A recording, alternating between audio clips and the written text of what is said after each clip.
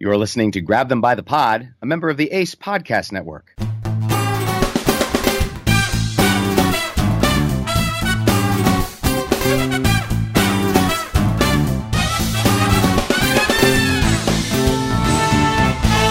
thank you so much once again for joining us here at Grab Them by the Pod. I'm Kevin with Jesse, and it never ceases to amaze, my friend, all the crazy and foolish and God knows what's coming out of Washington, D.C. on a week-to-week basis. So, Jess, what do you got for us tonight? Well, there's been a lot of wackiness in the last week, and we're just going to run down it very quickly, some of the timelines of what happened and the fallout of what happened. So on October 4th, 4 servicemen were killed during a raid in Niger after being ambushed by about 50 people or so associated with ISIS. Their names were Brian Black, Jeremiah Johnson, Dustin Wright, and LaDavid Johnson. And if I may interject here, it is very important because you, unlike a certain person at 1600 Pennsylvania Avenue, remember the names of those 4 service members killed. Yeah, it's kind of sad when I, just a lowly podcaster, know the names of these poor individuals where the President of the United States couldn't be bothered to remember them. Then again, he didn't bother even commenting on it until October 16th. In the interim, he was too consumed with people kneeling at football games, playing many, many, many games of golf, even though he complained about President Obama doing just the same. So when he was finally asked about it at a press conference, Trump said that he felt very, very badly about it. He always feels very badly. It's one of the toughest calls that he has to make when this happens and soldiers are killed. And if he left it like that, I'm with him. I understand it's probably one of the toughest calls a president has to make.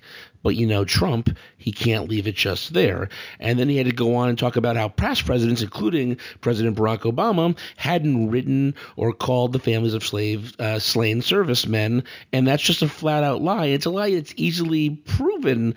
Obama, Bush, and others contacted these families. It's not like there's not records of this stuff happening. To date, since Donald Trump took office back in January, 47 service members have been killed, and he claims to have called each family.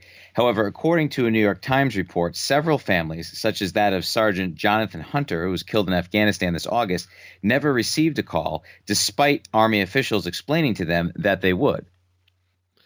So the next day he brought up his chief of staff, General Kelly. We all know who General Kelly is. He told the news that, they should ask General Kelly about President Obama and whether he called him after his son was killed. He decided to use General Kelly's son as a political prop for political gain without, running it by his chief of staff before doing that. It's true. President Obama did not call General Kelly, but he and his wife did sit at a table with Michelle Obama at an event honoring Gold Star families. So it's not like he just kicked him to the side of the road and said, "We don't care about you." You can be honored in many, many different ways. And it's going out of their way to honor these families with such brave sons, fathers, wives, husbands, mothers. It means a lot no matter how you do it, whether it's a call, whether it's a gathering, whether it's a banquet, whether it's a letter.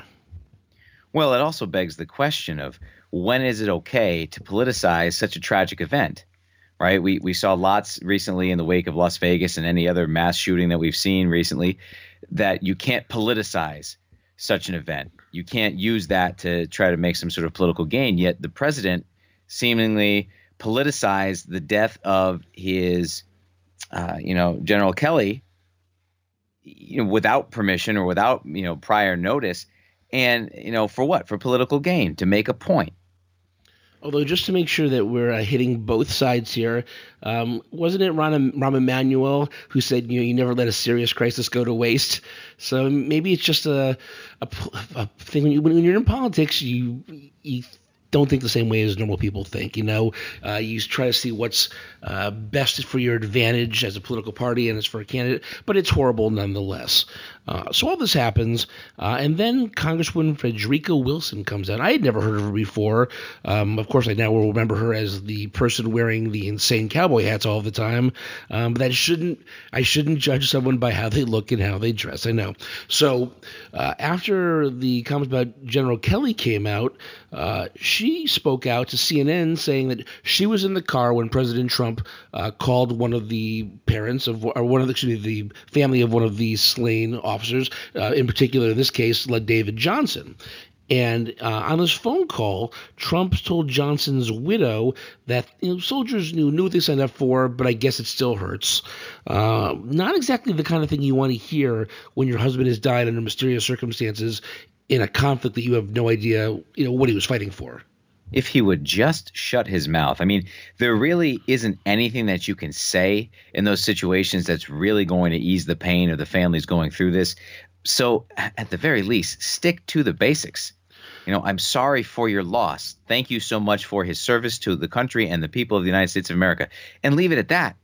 But see, he yammers on and blabbers away as he's prone to do, and he gets himself into such a controversy.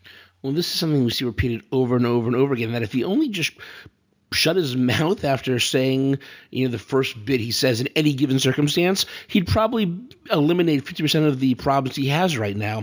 But that he keeps talking, that he has to keep building himself up, and then he keeps talking about things either he doesn't know about or doesn't care to learn about, or just flat out lies about, that gets him in trouble. And in this case, he started tweeting about Wilson, but he's calling her Wacky Wilson now, because he has to have a little cute pet name for every person. He's a fifth grader. Yeah. He's a playground bully.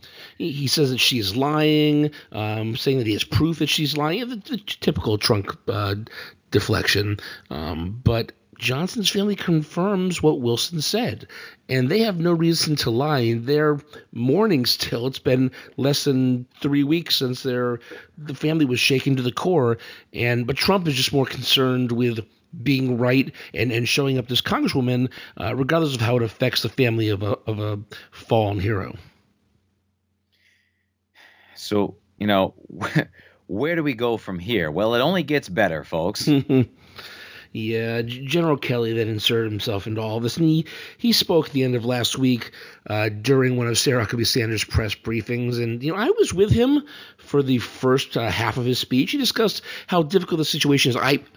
Obviously, I don't have any children. My parents were not in the military. I can't imagine what it would be like losing someone that close to me. It's unfathomable to me. And he also talked about that families, they appreciate when the president calls, but in the end, they don't really care. They care hearing from the buddies of the fallen soldier, the friends, the people that really knew them, that had stories to tell. If you wouldn't care if your wife's boss called you to say good things about you, you'd want to hear from her friends. And I was with him there, but then again, he had to turn his attention to Representative Wilson. And he actually confirmed the story she told, which is funny because it shows that Trump was lying about it. But he blamed it on miscommunication, that Trump was trying to say the right thing and it just kind of came out wrong. But then he really hit on her, saying that it was inappropriate that she was in the car listening to this conversation. Well, a couple things. She was friends with the family and a mentor to Johnson. She was invited to be there. It wasn't like she was tapping their phone lines to listen to this thing. She was in the car with the family, and they put it on speakerphone. Plus, Kelly was listening in on Trump's end. So that's equally inappropriate if what Kelly is saying is true. It's just ridiculous. Right, just a tad hypocritical on Kelly's end, on the administration's end. And it makes you wonder, was Kelly put up to that? Or did he do that, on his own and go out there and try to defend his boss? It reminds us of Rex Tillerson a few weeks ago in what I mentioned, I called before, like a hostage situation, where he went out there and was kind of forced to give a little speech and say everything was fine and, there was no problems between him and the president. And is this the same situation where General Kelly is having to try to defend the president, not of his own volition, but because he's been told to by his boss? Or reminds me back in January when Sean Spicer came out and said, this is the biggest crowd ever, period, when it obviously wasn't. Whether they're being directed to lie or just feel they need to for their boss's sanity, it doesn't make it right either way. And then, of course, Kelly goes on to accuse Wilson of showboating at an event a couple years ago when they were naming an FBI field office in Florida. It was being named after and dedicated to, two FBI agents who were killed during a sting on drug traffickers. He accused her of talking only about how she was responsible for getting the funds for that building, made it all about herself and sat down. Kelly actually said that he and others were stunned. Then, of course, video surfaced of it, and it shows that he's not telling the truth. He's either at the best misremembering, at worst lying. The video shows that she talks strongly about law enforcement, has them stand up and honoring anybody in the crowd who's ever worked in law enforcement for their bravery and made sure they were all recognized. So again, it's another fact check on the Trump administration that, I guess the Washington Post or whatever paper would give them, 5 Pinocchios because it's a complete fabrication. And Kelly won't come out and say, oops, I made a mistake. Something about this Trump White House where they just refuse to acknowledge things that can be easily proven. And it's hard to fathom, that they aren't aware that these events and things are being taped, that in the 21st century, that footage won't come up somewhere if they are to say something that's contradictory to what actually happened. And it's worse. It's not only will they not apologize, they don't even want to be questioned. At the next day, Sarah Huckabee Sanders had a press conference and said that if you want to get into a debate with a 4-star Marine general, I think that's highly inappropriate. It's highly inappropriate to question or debate the president's chief of staff, especially when there is proof that he's being disingenuous. That's what they say in dictatorships. They don't say that in democracies. And to prove my point, retired General David Petraeus over the weekend flat out disagreed with the White House and said that they're all fair game, that people in uniform protect the rights of others to criticize them. They are fiercely protective of the rights of Americans to express themselves, even if that includes them. And I would assume that Kelly may actually feel the same way, but he's not being allowed to go out and talk anymore. I don't know what to think about Kelly. I don't know if he made a mistake, if he's just as bad as everybody else in the administration. They like touting him as being a man of honor, but you can't be a man of honor and also a stooge for the White House at the same time. You got to go one way or the other. Yeah, it certainly is hard to rectify those two things. And I don't know. I had a lot of respect for Kelly, and I kind of felt like he was the last best hope of someone who could bring some levity to that White House and keep things under control. And the idea that he might be pandering towards the president now, I'm a little uncomfortable with that. So I don't know what else, who's going to be that last, stopping point before the president drives us over the cliff. I don't know. There may not be a stopping point. We may just kind of do a Thelma and Louise on the way down, hold hands, and kiss our butts goodbye. And the worst part about all of this is Johnson's widow. She can't even see her husband's body, know how he died. This is as if this process wasn't difficult enough. It's been made harder by the president. She has no idea what happened. Imagine your wife dying and you not knowing what the hell happened, not being able to see them before they're put in the ground. And I think she mentioned the casket could be empty. The casket could be full of bricks. She doesn't know because she doesn't get to look in. It's really, really sad. And again, it's something that I can't even imagine going through. And I feel for people who do have to go through that. Yeah, just a sad situation made even sadder by the president's ineptitude. Well, I wanted to share a quote here by Abraham Lincoln. Actually, Bill Maher read it on his show over the weekend, and I had heard it before, and it really hit home, and I wanted to talk about it too. It's also made even more famous in Saving Private Ryan. It's about a letter that Abraham Lincoln wrote to the mother of 5 children who had died in the Civil War.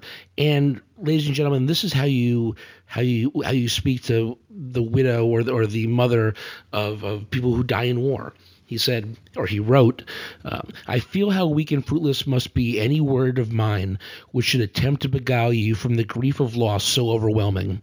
But I cannot refrain from tendering to you the consolation that may be found in the thanks of a republic they died to save.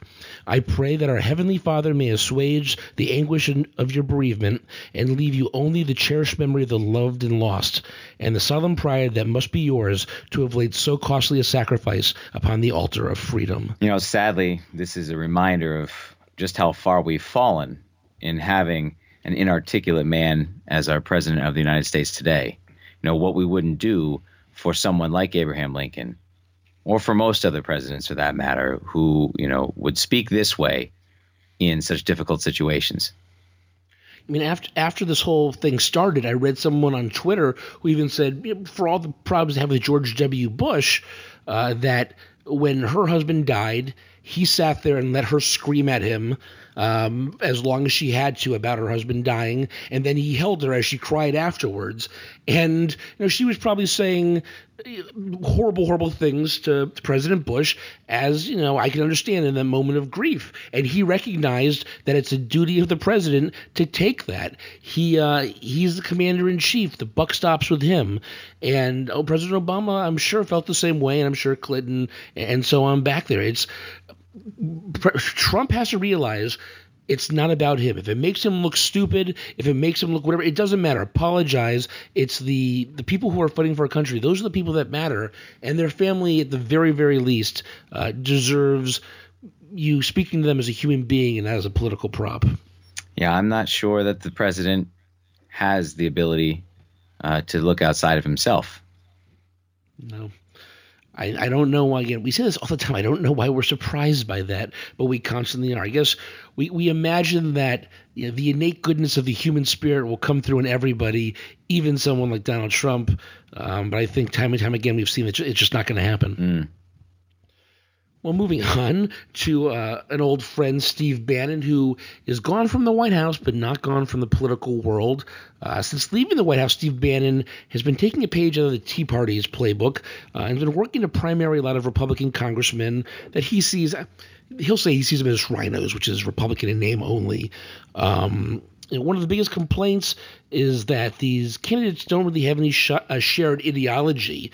It's not like this Tea Party, whether you love them or hate them, they all kind of felt one way. In this instance, it's more about Bannon being the kingmaker, having his ego strengthened by getting these guys to go out there and take on the established GOP, more than really having any kind of shared ideology. Right, and it's led to much more of a Bannon versus Mitch McConnell scenario. McConnell's called Bannon a specialist at nominating people who lose. It's so tough when you take Steve Bannon, who we obviously don't like. We have Mitch McConnell, who we obviously don't like. Like, who do we root for? Do we want mutually assured destruction? I think that's what Mitch McConnell is actually worried about. As you were just saying, he's a specialist at nominating people who lose. Mitch McConnell was saying that Bannon's people may beat the established GOP, but they're kind of out there a little wacky themselves and won't win in the general election. You have to focus on the general election, not the primary, because it doesn't matter who wins what if you can't get the majority of people in the general election to vote for you. Absolutely. Bannon is showing his true colors here, which is, the way he's behaving now and what he's trying to do now is exactly what he was doing behind the scenes in the White House. Mm-hmm. And I guess I don't know if I should, feel comforted in the fact that he's no longer affecting policy in the way that he was when he was working in the White House, but it's still not something that I want to see of my country. But Trump is, for lack of a better term, he still kind of supports. Last week Bannon said that he's declaring a season of war on the GOP establishment, and Trump kind of gives him half-hearted attempts at stopping his crusade. Steve's a good guy, but he should know. I understand that Trump isn't exactly GOP establishment himself, but you're the head of the GOP party, man. As president, you should be fighting for people to get reelected, not tempting the fates and getting rid of people in a primary and hoping these people win again in the general election. Yeah, you would think, but again, why are we surprised? No, and again, to be fair, these are some problems that I've had on the left too. I think most recently with Bernie Sanders during the 2016 election, that they were really trying to out-liberal each other. You're not a pure liberal because you want to work with the moderates. I think the problem with people on the extremes is they're focused on being a pure conservative or being a pure liberal and not focusing on what's actually doable. What can actually be accomplished. In a perfect world, I understand where these guys come from, but the world, as we can all see, is far from perfect. Right, and you make a good point about trying to outlast each other on the extremes, and that's really one of the biggest concerns for this country is that we've gone too far to the partisan edges of our government, and we need to bring it back towards the middle. And it's right for you to point out the fact that last year, Bernie Sanders and the Democratic Party and the tiffs that they had with each other over who was more progressive, who was more liberal. It is a similar situation to Bannon promoting Republican candidates that are farther to the right to primary the more establishment Republicans already in power. How many Bernie people voted for Trump instead of Hillary? They should have been working to coalesce or get them together rather than divide them. But that's just that's the way it goes in politics. But speaking of the 2016 election, that's really what got our butts moving. We've both been politically motivated for quite some time, but following the election of President Trump, we both started this podcast. We're running for local office, and we've been seeing, at least we're in Connecticut, so it's a little more liberal up here, but we've been seeing some backlash, and we may be seeing a countrywide backlash too on Donald Trump because of a Democratic fundraising. I mean, Democrat candidates are reporting historic early funding totals. This is making the GOP strategists very nervous because their rivals are getting lots and lots of money. 2018 could end up being the most expensive House election in a long, long time, which I believe you and I, Kevin, are glad to hear that. It certainly would seem to favor us in this upcoming election. Will that trickle down to municipal level stuff? I don't know. Sure would be nice, but we'll have to wait and see. A couple more weeks. Yeah, I know I haven't been breaking any records with my fundraising, unfortunately. But according to Politico, at least 162 Democratic candidates in 82 GOP-held districts have raised more than $100,000 so far this year, and they still have another year until the actual election. That's nearly 4 times as many candidates as House Democrats had at this point in 2016 and 2014, or even what the Republicans had in 2010 and so on. So something is happening out there. I've said it before and I'll say it again. If for nothing else, Trump's election in November of 2016 brought out this new demand for new ideas and people getting involved in politics and becoming more civically engaged, which in a democracy, I mean, there's not much more you could hope for. So, hopefully that translates into better results in the upcoming elections. But again, we'll have to wait and see if the tide really turns based on the president's behavior. Yeah, I mean, a lot of these Dem candidates are first-timers. They're running against the idea of Trump, and the money is flowing in, which, it's really a slap in the face, a wake-up call to Republicans in D.C. about going forward. We have to do something a little different. The Republicans currently have a 24-seat majority in the House, and historically, in midterm elections, the president's party loses seats. I think it's only not happened twice.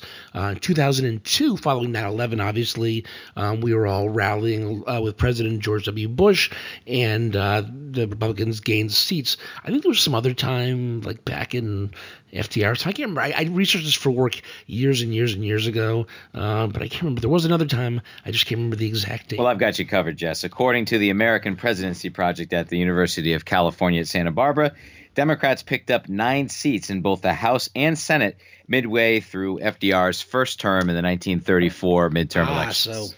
So I was basically right. Just remember this. Thank you, Kevin, for coming through when I needed you, as you always do. You're welcome.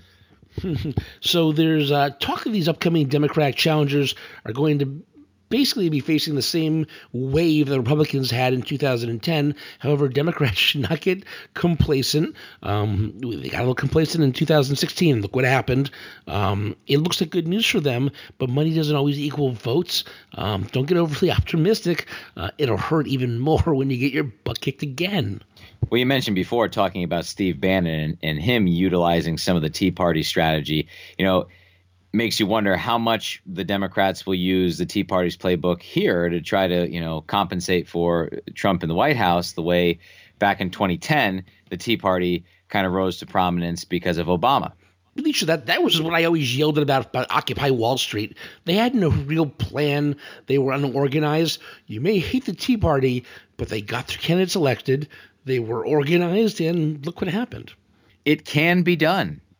Back once more to healthcare reform, we actually might see a vote on the bipartisan healthcare bill coming up sometime soon. Senate Minority Leader Chuck Schumer said that this bill, which is come together by Alexander and Murray, has enough votes, and he's urging Majority Leader Mitch McConnell to bring it to the floor. Yeah, it's a compromise bill. Back in college, we used to call that satisficing, which meant nobody's happy, but everybody can live with it. But apparently there are 60 senators who support it.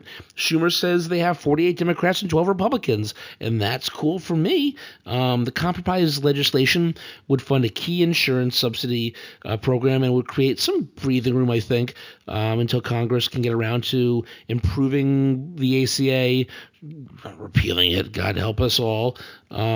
Trump used to back this idea of a bipartisan bill, but then he flip-flopped when it became a reality. You know, compromise at this point is a rare commodity in Washington, D.C. So, you know, I'll take satisficing at this point. You know, something that 48 Democrats and 12 Republicans are getting behind together. You know, we haven't seen something like this in quite a while, certainly in the Trump administration. So we might want to ride this wave. If it doesn't get voted on because it's not brought to the floor, I mean, it's going to kill any bipartisan efforts in the future, because why bother wasting your time if they're not going to let you vote on it? McConnell said he'll bring the bill to the floor only if President Trump agrees to sign it. Honestly, Trump he doesn't know anything about this bill like all this legislation he talks about. He knows babka about it. Over the weekend, Trump was on Fox Business Channel, and when asked about the bipartisan bill, he said this, and Kevin, please forgive me if I get confused while reading this. You know how Trump speaks. Sometimes me trying to read what he says, I think I have the problem, but no, it's the text. It's how it's supposed to be. He said, well, I have looked at it very, very strongly, and pretty much we can almost do what they're getting. I think he is a tremendous person. I don't know Senator Murray. I hear very, very good things. We can do pretty much what we have to do without, the Secretary has tremendous leeway under the Obama plans. One of the things that they did, because they were so messed up, they had no choice but to give the Secretary leeway because they knew he'd have to be changing all the time. And we can pretty much do whatever we have to do just the way it is. So this is going to be temporary. Prior to repeal and replace, we're going to repeal and replace Obamacare. Huh? I don't even understand what he's talking about. He's just blathering on and wasting time, but saying absolutely nothing. And I feel like he's almost saying less than nothing there. The ramblings of an inarticulate septuagenarian. So in the same interview, he was actually asked about the Federal Reserve, and his response was he thinks it's important. Well, I think he meant to say he thinks it's important psychologically, but he came out and said the Federal Reserve is important psychotically. So, I mean, again, this is the guy who's sitting in the White House and has his finger on the button. Freudian slip, maybe? Yeah. So on to your boy, Bernie Sanders. We talked about him a little earlier, but for a while now, the DNC has been pushing for him, along with Senator Angus King from Maine, I believe, right? Correct. Yeah. To run as Democrats in 2018, come together to the party, and while both caucus with the Democrats, they're elected as independents. And this kind of came up in 2016. We disagreed on this, I think. Sanders was running for the Democratic nomination, not actually being a Democrat himself. Both Sanders and King have said, no, we're not going to be Democrats. We're going to run as independents. What do you think about this? Well, I understood the issue last year with Sanders, but, I've never been one to be exclusive. Heck, the whole ideology of the Democratic Party is to be open and accepting, representative of all kinds. So, I understand while not registered as a Democrat, however, sharing most of the ideological points as the Democratic Party, and just, on the left wing of the Democratic Party, I never saw a problem with him, kind of as a magnet attracting those who are on the left wing of the Democratic Party. If the Democratic Party wants to support somebody who technically isn't a Democrat but shares their ideals, I never had a real problem with that. And let's be honest, for all intents and purposes, both King and Sanders are Democrats. They just have an I next to their name instead of a D. It happens, big deal. It's kind of an FU, I think, to the DNC, but I don't think that Sanders is really worried about that one way or the other. Sanders is going to do what Sanders is going to do and do what he thinks is best for Vermont. So, I guess more power. I didn't vote for him, but more power to him. Vermont's a very independent state. I do love Ben and Jerry's, though. I'll give them that. So, Kevin, what do we have for Kevin's Corner this week? Well, Jesse, when White House Press Secretary Sarah Huckabee Sanders this week suggested that it would be wrong to question a four-star Marine general, she was contradicting the very ethos of American democracy. In a time when technology is posing a strong challenge to the human ability to think critically, it is irresponsible and dangerous for a presidential administration to suggest that we should not question our leadership. Stifling dissent is a hallmark of authoritarian governments around the globe. This is quite contradictory to the democratic process that we so often fight to foster the world over. The anti-federalist framers of the Constitution were insistent on the inclusion of individual rights in our most sacred democratic document. It is our constitutional right, moreover our responsibility, to question the authority. To neglect this just might get us all killed. Well, as usual, Kevin, you've said all that needs to be said. Thank you so much for those glorious insights. As we've been told several times, people do love Kevin's Corner. And they go, yeah, by the way, we like you too, Jesse. So, hey, Jesse's the real brains behind this operation. I'll go out and admit it now. Oh, we have our strengths and weaknesses, and we build upon each other to have this great, wonderful podcast. We couldn't do it without each other, and we couldn't do it without you, our wonderful listeners. So thank you so much for listening. Remember, go to our website at grabthembythepod.com. You can find all of our links to social media, all of our podcasts, all wonderful, handsome pictures of both Kevin and myself. Love that stuff. So until next time. Later.